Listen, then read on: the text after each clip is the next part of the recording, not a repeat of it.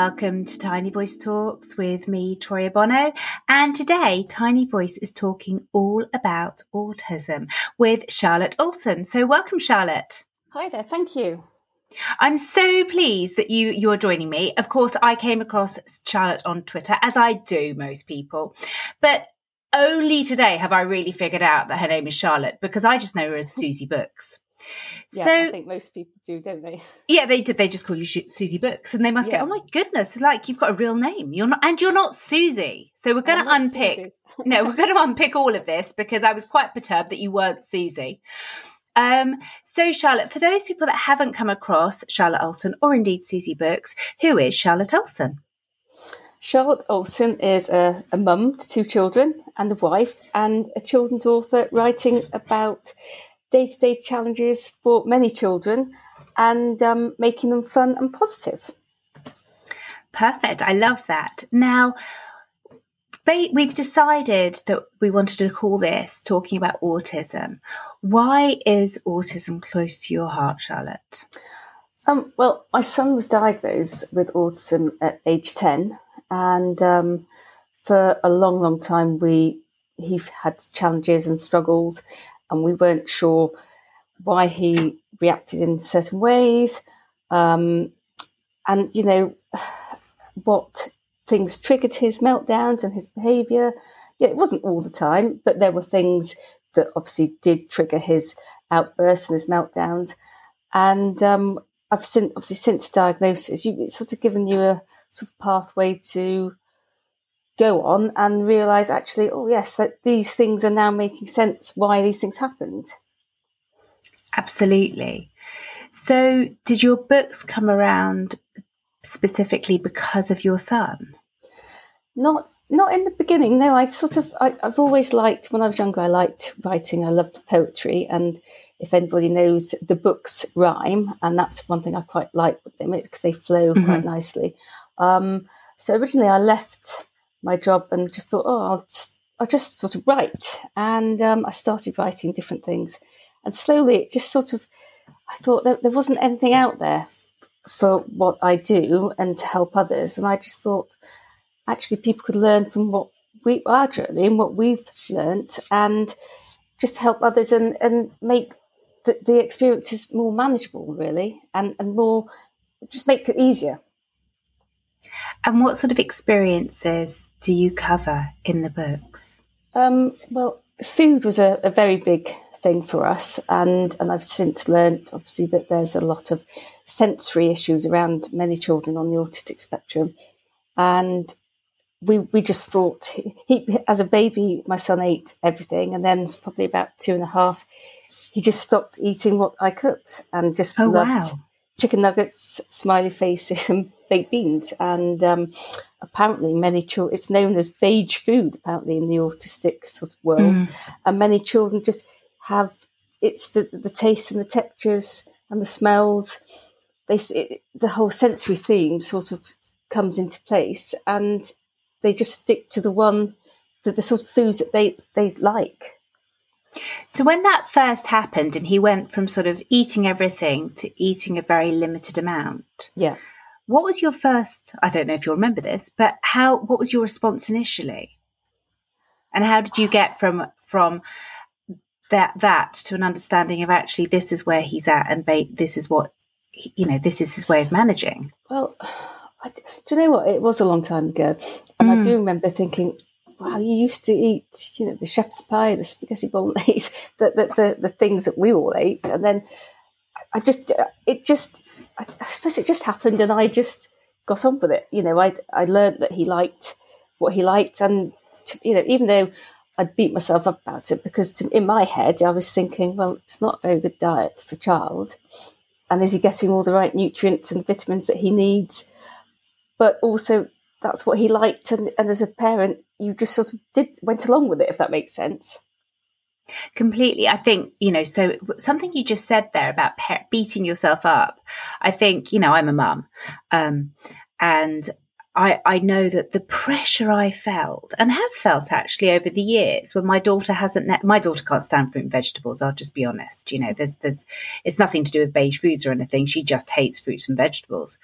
But I really did beat myself up that I wasn't providing my daughter with this sort of, the list of foods that I was meant to, but I couldn't. It didn't work. And there does seem to be this untold pressure on parents that we need to, meet a certain level of expectation. Yeah. Do you think you found that more as a child, as a parent of a child? Probably, yes, I probably did, because, I'm trying to think of examples now, going back to sensory, the loud noises, fireworks, he was absolutely petrified of fireworks. So I knew we had to I tried taking him to sort of friends' houses, and we tried to sort of get him to sort of go out. But, again, back when he was younger, I didn't know it was all sensory related. And we didn't know why he would scream and cry and hold his ears, and again, the wind, if we'd walk down the road to school, if it was really windy, he'd just cry and scream. And I used to put my husband's woolly hat on him, whatever the weather, just because I knew that sort of covered his ears and he felt sort of safer, if that makes sense. And obviously now that we have ear defenders, which a lot of children sort of use, which helps sort of block out noises that they can be overwhelmed by. Absolutely. I think it's, that the sensory issues are so key and yet can be misunderstood. Yeah. So when did the penny drop, per se, about the fact that there were sensory issues? When was it you made that connection? You were actually, this isn't just, this is... I think when he was diagnosed, because I started looking... When he was younger, he was behind with his milestones. My daughter was, I think I was in qualified NNEB, so I'd worked in nurseries and nannied. So I sort of knew, I was taught that by what age things generally should be happening. And my daughter was a textbook baby, and everything was done literally by the month and by the year. And then with my son, it was just he was a lot slower. His speech was very behind. And when he started nursery, they sort of said, I remember them saying that it could be this or it could be that. And as a parent, I remember the word autism did scare me, because it was, to me, back in the day, you just thought of autism as it was just not known, And I do remember thinking, no, of course, no, he hasn't got autism, not at all, but now we know it's such a large spectrum, and there are so many different things on the spectrum that, not all children face, and all children are different. Completely. And I think, we spoke before we started recording this, and as a teacher, I have taught for 21 years, and whenever I've been in the classroom, I have taught a child with autism, and none of them have presented in the same way. It is such a wide spectrum, but there are, I have found, common characteristics like sensory issues, but they have altered depending on the child. Yeah. So, I love your books. I think that, because actually there is such diversity in the themes you've gone to, but I just want to pick up on some of them, like the hairdresser. So tell me about going to the hairdresser and why that became one of the books. That, again, was obviously, now I know, was based around sensory issues. He just hated having his hair cut. It was just, and again, as a parent, it was an awful experience for all of us, because we knew we had to have a haircut, but he just screamed and cried to the point that we couldn't go to a hairdresser, because there was just no way it was going to happen. And we actually had a good friend who was a mobile hairdresser, but as soon as she came to he opened the door, as soon as he saw her, he would just scream, because he knew that he associated her with cutting his hair.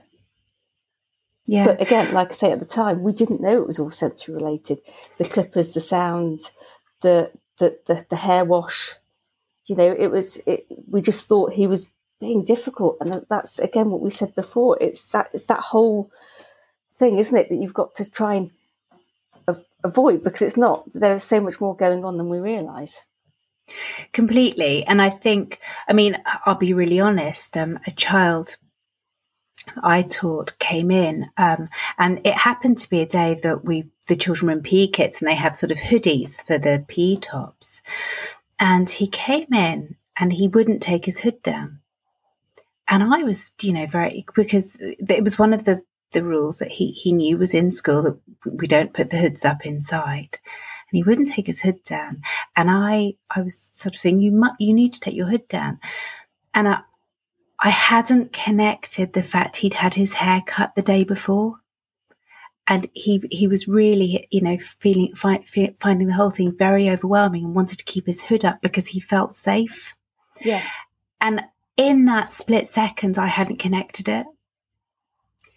And once he took his hood down, it must have been about 10 minutes later, I'll be honest, the penny dropped, and I thought, gosh, the reason why he wanted his hood up is because he's really uncomfortable with his hair. Mm-mm. But it is those things I think your books are so helpful with, because they help to connect the dots on why the children are behaving in certain ways.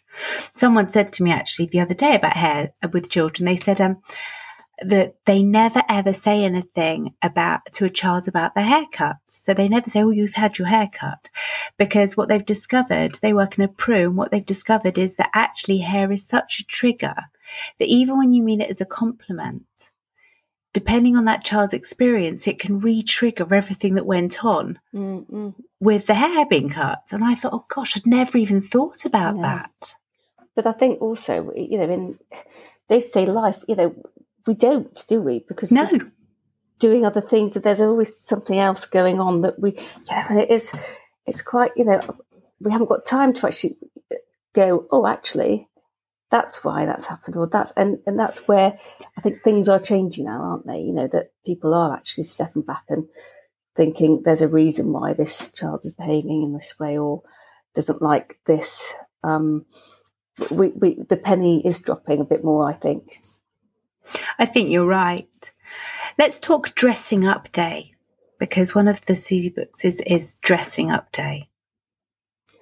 Dressing Up Day. Well, yeah, again, in my head, it's a fun book. I love this book because it is quite a fun book, and it teaches a lot of children have some issues with clothing, and will only wear a certain type.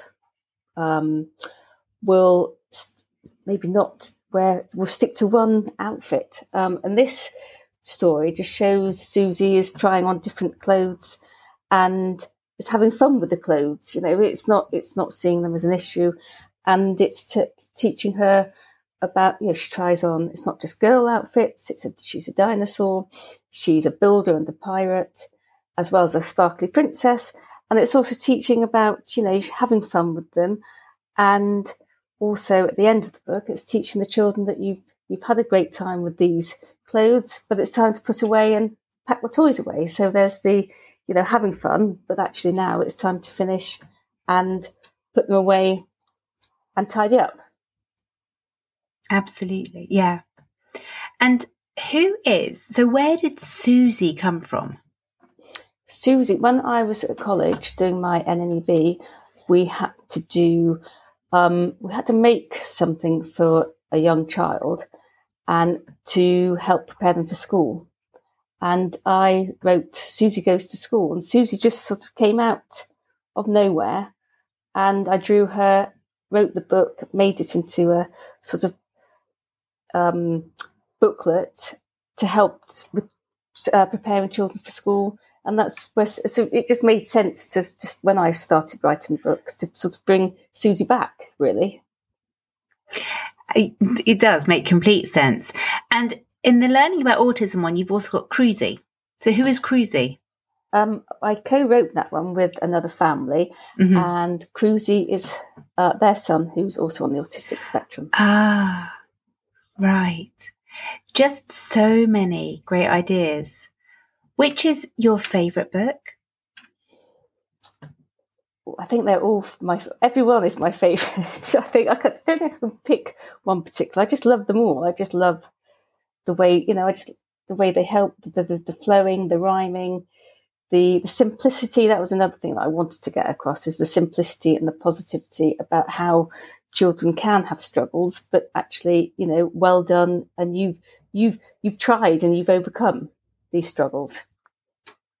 Yeah, because it's not just about children with autism. I think all children have struggles, don't they? So actually the books, whilst in essence about a child with autism, actually lots of children have sensory difficulties. They're going to school. I don't know any child that hasn't felt a level of anxiety. And indeed, starting a new class, all of those sort of things, those things that, change. Who likes change? Yeah. Even as adults, we don't particularly like change. Well, no, exactly. And, it's about making that change a bit, easier, isn't it? And I think, one thing I have learned, and I think yourself as a teacher, children love a character. And, if they can relate to that character and the character can make that situation easier, it was going to make everything easier, isn't it? Really does. So let's talk about your website, because on there you've got activities, and who's the website aimed at, and who are the activities aimed at? The activities are aimed at families. First, they can print up. We've got some colouring. One thing I must do actually is redo some more colouring activities, because I think that's to be able to access free things for children and parents is a great idea, and that you have just reminded me that I must sort of get back onto that, because I haven't done it for ages. It's just aimed at everybody. If everybody wants to go on, there's lots to see, and lots, like, people can look at it and actually go, oh yeah, that book might be useful for me. Or there's lots of reviews from other parents and other people that have used the books as well, which is, I think, is often, it's lovely to have feedback, and other parents and teachers and carers can actually go, oh, actually, yes, that does look good. I've read that review, so we'll give it a go ourselves. Yes, and you've also got sneaky peeks on video. I do like that. I do like a sneaky peek to see what's, they're always good. Now, I've seen recently that it says you're getting ready to do a podcast. So what's that about? The podcast is the one I'm doing with you. Oh, sorry. I thought you were going to create your own podcast. I was my goodness. I was even more excited. Maybe I should. I don't know. Well, why not? The idea of you chatting with other parents about their experiences, I think, would be really quite something. Yeah. It's just that this year I have done a few more sort of interviews, which I think, is, as a person, personally, I get myself nervous and a bit of a state, and I think, some people are so confident and can just do it, whereas I get myself, I think I'm not confident enough, but I've tried to make myself do it more, because it is enjoyable. Once I'm talking, I'm like talking to you, I feel absolutely fine. It's just, I think, again, the unknown, isn't it? But it is, and I will admit to you, and hopefully the listeners won't listen to this bit, but I get really anxious every time I come to do an interview, every time I come to do a chat, because I get really anxious that I'm not going to bring the very best out of my guest. And I think there is a level of anxiety about most things that I do, but it's one of those things. For some reason, I don't know, I don't talk about it. And I wonder if lots of other people don't talk about it because they think, well, I shouldn't be feeling nervous, and I won't admit to it. Well, I think you're right. And I also think, as I've got older, it seems to be, I was only saying this to a friend the other day, when we were younger, you just did things, you didn't give it a second thought. I think as you've got older, you do get a bit, so you start reading into things a bit more, I think, don't you? And sort of get yourself in a bit of a state sometimes. I think you're right. I know that I'm more conscious now. But I also think I've become more courageous as I've got older, and I do make myself do things now that I wouldn't. But when I was younger, I think I sort of avoided things I didn't really want to do. Now I do them, really. But yeah, maybe just throwing this out as well, Charlotte, maybe there's a whole series in there about adults that picture books. But, you know, I was just thinking the same thing. Were you? Oh God, we're on the same length. I was just like, oh, goodness me. Same wavelength, yeah. Where do we go? Yeah, well, it is. But I think there are so many things that adults do, but they have that anxiety around, but they don't talk about it. And it's, you know, and it is that unpicking it, just as you've done with Susie's Adventures. And as I say, I absolutely love them. One of the questions I haven't asked you actually is, I know that they're aimed at parents and children. Do you think they're also useful for educators? Yeah, definitely. I do think so. Yeah, I think that there's many topics covered that educators can use them and have them as well. You know, it's anybody who feels that they think that they'll be a useful resource, that they're just there for everybody. Yeah, absolutely. They are absolutely fabulous. And I would really encourage all listeners to go on to Charlotte's website, which is susiebooks.co.uk, and find out more about them. And also, you've got a Facebook page, haven't you, Susie? Charlotte. And you've also got... Yep. Sorry, I'm looking at your website as I speak to you, and all I can see is Susie everywhere. Totally confusing here. So you've got your Facebook page, and that's just Susie Books? Yep, I'm on Instagram at Susie Books Stories, and I'm on Twitter, which is at Susie Books. And I'm just thinking of anything else I'm on. There's so many things today that you just... Oh, I don't. I can't That's keep a up with half full-time the job things. in itself, social media. Isn't it just? It really is.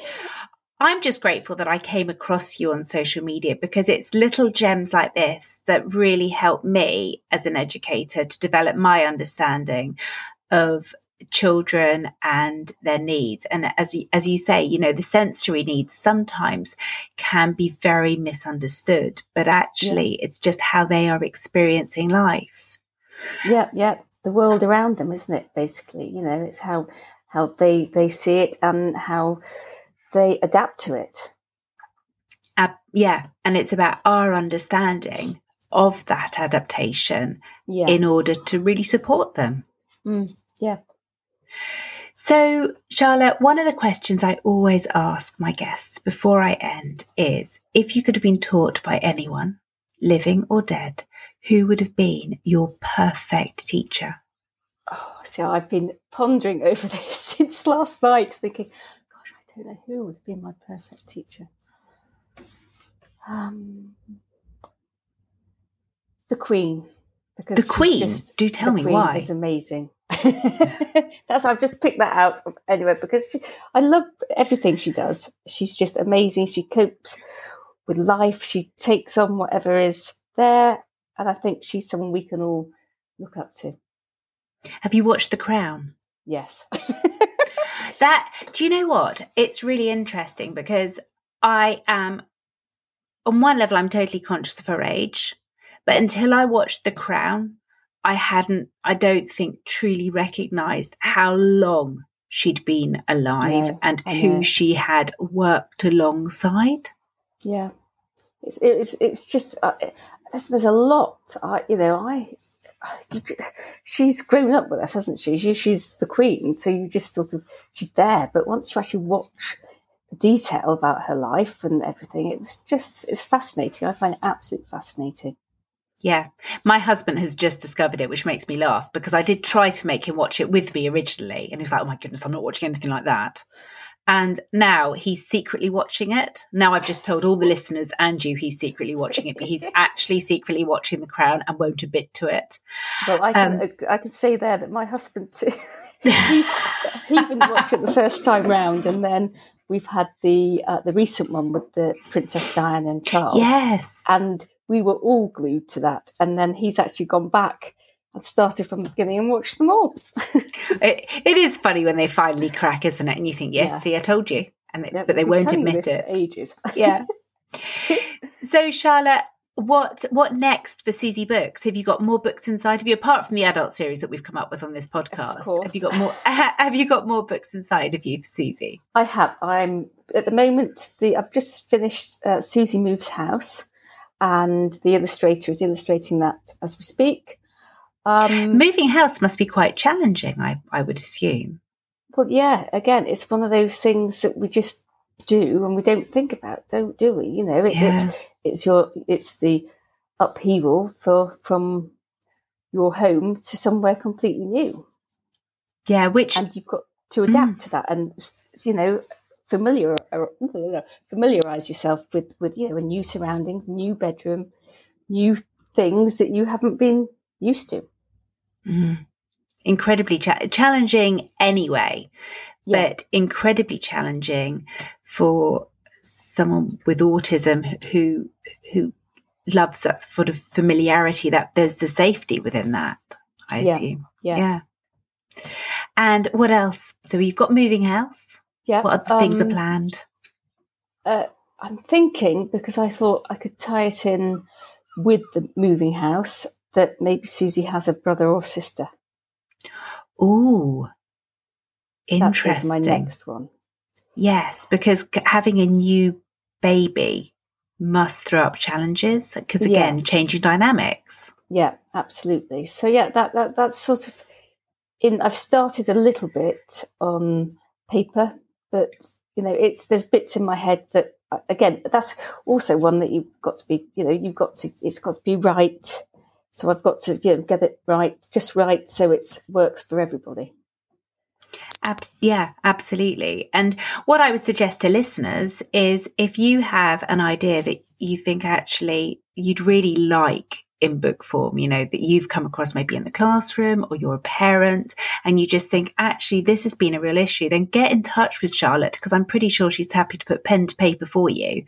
And, you know, because actually that will really impact and support others. Yeah. Always love to see new ideas and what other challenges people have and where they think, you know, how they could help. Charlotte, you have been a delight to talk to. You really, really have. Thank you so much for coming on and talking all about autism with me. And thank you so much for all that you are doing to really develop our understanding and knowledge. Thank you so much for having me. It's been absolutely wonderful.